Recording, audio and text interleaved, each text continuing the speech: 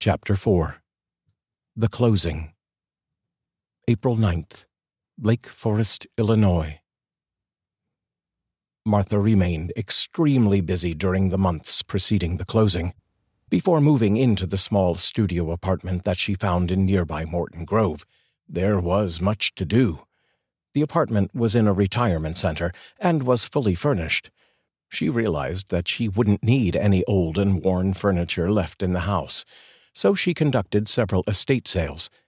She was amazed at how many people wanted to purchase useless junk, but she was just happy to get rid of the hundreds of pieces lying around, collecting dust throughout the house, garage, and basement. Martha was packed and ready to vacate the premises. The closing was tomorrow, and she would give Michael and Ariana possession at that time. During the same period, Michael and Ariana were busy as well. They managed to sublease their apartment and would be out of their lease by April 30th. Michael was disappointed at first, since the closing was on the 10th, and he was stuck paying for the apartment for the entire month of April. Then Ariana pointed out that the time-lapse between the closing and having to vacate the apartment could be used to clean and fix the more minor problems at the house. Michael, being the go-getter, decided to work on the house's interior during this time, maybe even strip some wallpaper and paint a few rooms if time allowed. Their son David was very excited about the move as well. The house they moved from in Las Vegas was a small 2-bedroom townhouse. The Festive Lane House living room was larger than their entire home in Vegas. He had already planned how his rooms would be decorated. Yes, David decided that the house was so big that he could master 2 rooms instead of just 1. Just 10 years old, David was already quite the musician. His father was teaching him how to play guitar, and David was catching on fast. Michael recently bought David a used electric guitar and amplifier. David was planning on making one of his rooms into a music room. He hoped to make friends quickly at his new school and possibly start a rock band. Ariana was now full term with her pregnancy and approaching her due date of April 20th. Michael was concerned because she was trying to help with the packing, and he didn't want her lifting anything over 10 pounds. Michael adored Ariana. They met in high school and had been together ever since. Married only 1 year before the birth of David, they'd been in wedlock for 11 years. Michael described his wife to fellow workers as a supermom with supermodel looks. Well, that was how she usually looked when she wasn't pregnant. Like her son, Ariana was a bit stubborn and ignored Michael's warnings of lifting boxes filled with books and tableware. "Are you trying to have the baby right here?" Michael said. "No, I'm just trying to help, Michael," she responded. "Please do me a favor and just sit there and relax. Watch television or something. You're driving me crazy," he replied. David came into the room. "I'll help you, Dad." "See, David will help me so you don't have to," Michael said. Ariana, in a fit of frustration, replied, "Fine. I'll get out of your sight then. I feel so useless and so fat and so ugly." She stormed out of the room and into the bedroom of the tiny apartment. Michael turned to David. "Can you handle this by yourself for a few minutes? Mom and I need to talk." "No problem, Dad. I will do what I can." Michael rubbed the top of David's head and then headed toward the bedroom. Michael found Ariana sobbing on the bed in the bedroom, a disaster area from the packing effort. She was incredibly emotional as of late, much more so than when David was born. Michael assumed it was due to the stress of the move, the purchase of a new home, the repairs the house required, and she was 10 years older since the last time she gave birth. He walked over several boxes surrounding the bed and sat down next to his whimpering wife. "Honey, I know you want to help, but I don't want you or the baby to get hurt. Can't you understand that?" "You just don't want to look at me anymore. I'm so fat and ugly," she responded. "You are not. You are as beautiful as the day I married you. Really, you are," Michael replied. "Oh, so you married a blimp 11 years ago. Where was I?" she whimpered. Well, I seem to remember this beautiful young girl that could light up the sky with her smile, and the sparkle in her eyes," Michael said. Ariana fought back a smile and reluctantly said, "Are you saying that I used to smarkle?" "Smarkle? Well, yes, I guess you could call it that. And you still smarkle better than anyone else does in the whole world. I love you, Ariana." "Oh, Michael, I love you so much. I'm sorry for being such a baby. Now neither of us is packing." "Well, David is doing pretty well. I am very proud of the way he is pitching in to help. Usually he's the one that's acting like a baby," Michael said as he gave her a love pat on her bottom. Ariana laughed. "Hey, what do you mean by that? Come here, you sexy man, you." As they held each other and kissed, Michael rubbed her stomach and whispered, "You are still the most beautiful girl I know." At that moment, they heard a crash from the kitchen. "Dad, I think I broke something," David said. Michael looked at Ariana. "I think he needs some help. You stay here and rest. And that, young lady, is an order." "Yes, sir," she responded with a smile. Michael returned to the kitchen and found David holding a box that had once contained the glassware, lying in 1,000 pieces on the floor. Michael failed to tell David about taping the bottom of the boxes shut before loading them. "Are you all right?" Michael asked. "I'm sorry, Dad," responded David in a sad voice. "It's okay, David. Glasses can be replaced, but you can't. Are you all right?" "Yeah, I'm fine," replied David. "Okay, then. Let's clean up this mess and get packing. Watch your step," Michael said.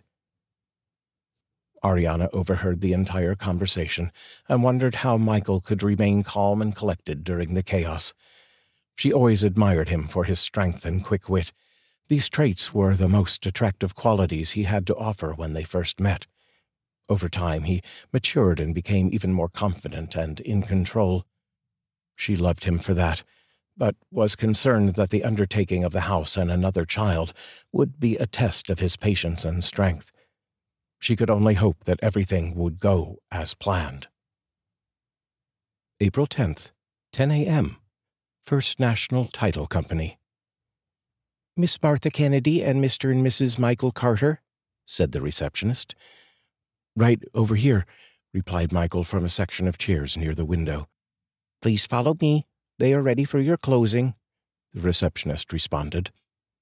Michael, Ariana, and Martha followed the receptionist down a large hallway and into a conference room halfway down the corridor. They were met by their respective attorneys and took their assigned seats. Michael's attorney greeted Martha and introduced himself, as Martha's attorney made his introductions to the Carters. The closing agent from the title company entered the room. "Good morning, everyone. We will be addressing the buyers throughout most of these proceedings, so if the seller would simply be patient, this process should take less than an hour." The people in attendance just nodded to show acceptance, and she continued, "First of all, I would like to review the closing statement and confirmation of the mortgage payment and how that amount is broken down. The buyers are putting down $10,000 as a down payment and are mortgaging the balance, which is $190,000. As you know, the mortgage was approved almost instantly due to the property's appraised value being at an estimated worth that is 20 times the purchase price. In other words, even if the mortgage goes into foreclosure, the bank has zero risk on this loan." Michael and Ariana smiled at Martha to thank her for her precious and generous gift. The closing agent continued, "The mortgage payment per month will be $1,545 plus taxes and PMI, bringing the total amount to $4,578. Michael, in complete shock, asked, "Excuse me? I was expecting a payment of around $2,000 a month, not $4,500. Why is it so much more?" The agent replied, "Well, Mr. Carter, the taxes on this property are costly. This is 4 acres of prime property in Lake Forest, and the taxes alone are approximately $30,000 a year." "Oh, my God, $30,000 a year? I can't afford that," Michael stated frantically. Michael's attorney grabbed his arm and explained that the property was a steal for what he purchased it for, and just went along with the closing since it was already approved. Martha spoke up and said, "Michael, if you would like, I can lower the price of the house some more." Her attorney stated, "No, you can't do that, Martha. If you do that at this time, the closing has to be rescheduled and all of the timetables are invalid. A new closing date may not be available until June." "Thank you, Martha. You have already done so much for us, I could not and will not accept any more. I will find a way to make the payments. Let's get on with it," Michael said. Ariana gazed into Michael's eyes and saw his apprehension and fear about the increased mortgage payment as the closing agent discussed the mortgage details. She was no longer working and the baby was due next week. He was on his own to pay for the house, move them into the house, and fix up and remodel the home.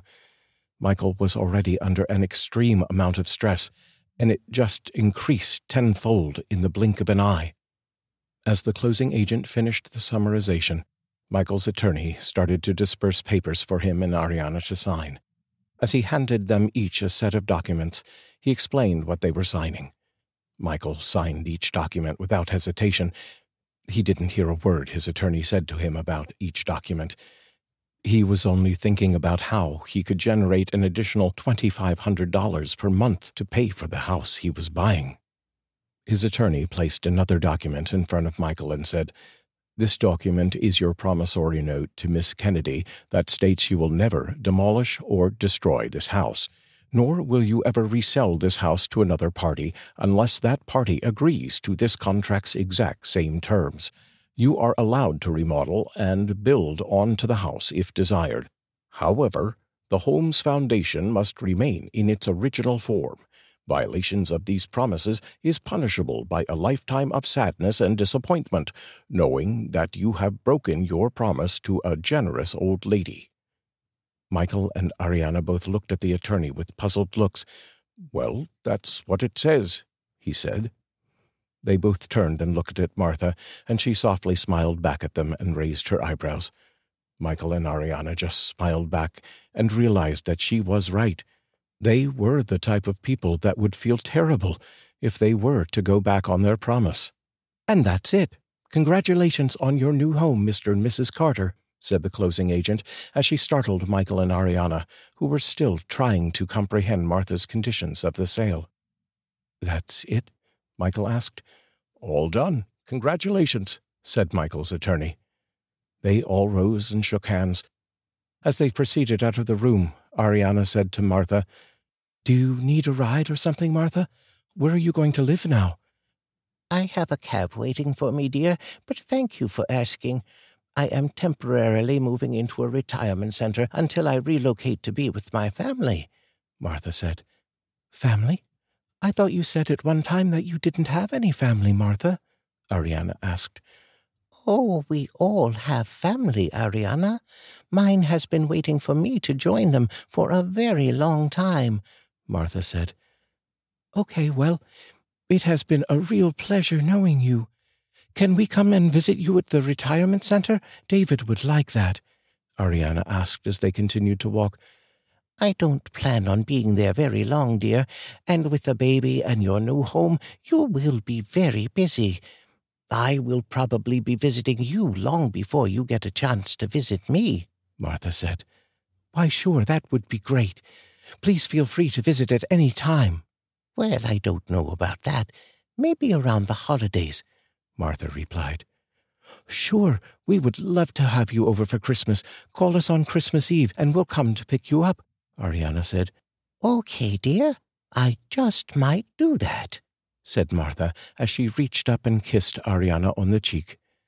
Martha turned to Michael, who said not a word since the closing. "Michael, it will all work out. I promise you that. Have a little faith, and you will be surprised how much good fortune will come your way." "Martha, I believe I used up all of my good fortunes when I bought this house from you. My only concern right now is keeping it," Michael said. "You will be able to keep it. Just never give up. People are counting on you," Martha said. Yes, I know.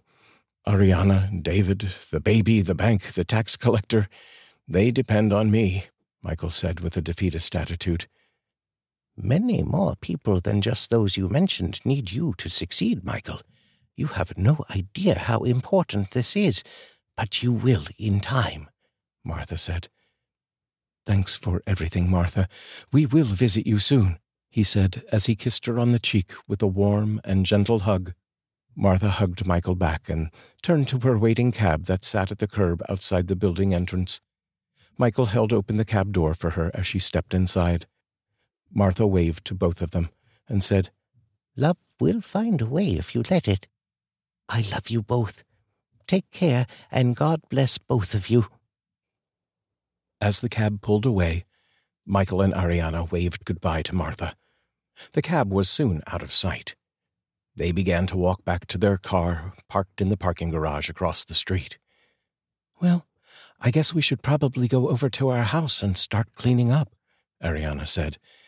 Yeah, I suppose I will put off the painting for a while. We just don't have the money right now. As they continued to walk down the street, Ariana continued the conversation. But we still have some money in the bank, right, Michael? Yes, but it's only about $10,000. That will help make up the balance of the mortgage payment that we can't cover right now, but it will only last a couple of months. They entered the garage and Michael pushed the elevator call button. He continued, When I inspected the house, I noticed that the furnace needed to be replaced and some of the electrical wiring. Those aren't cosmetic improvements. Those are things that cost big money. They are problems that can't wait. The last thing I want is for our new baby to be in an unsafe, cold, drafty house. Well, as soon as the baby is born, and I feel well enough, Ariana said to Michael as they walked toward their car, I will go back to work. And who is going to take care of the baby? We don't have any family, and daycare will eat up 75% of your paycheck. Why bother? Michael said. Because 25% more income is better than nothing. That's why, she replied and kissed him lightly on the lips. How did you ever get yourself involved with me? Asked Michael. Every guy in school wanted to date you, yet you picked me. What a mistake that was. Now you hold it right there, Michael James Carter. If we can't make it with this house, we will have to deal with it. But I will always love you no matter what happens. Do you understand that, mister? Ariana said. Yes, I understand, but I still question your sanity, Michael said. Just drive the car and take me to my new mansion, Mr. Carter, responded Ariana.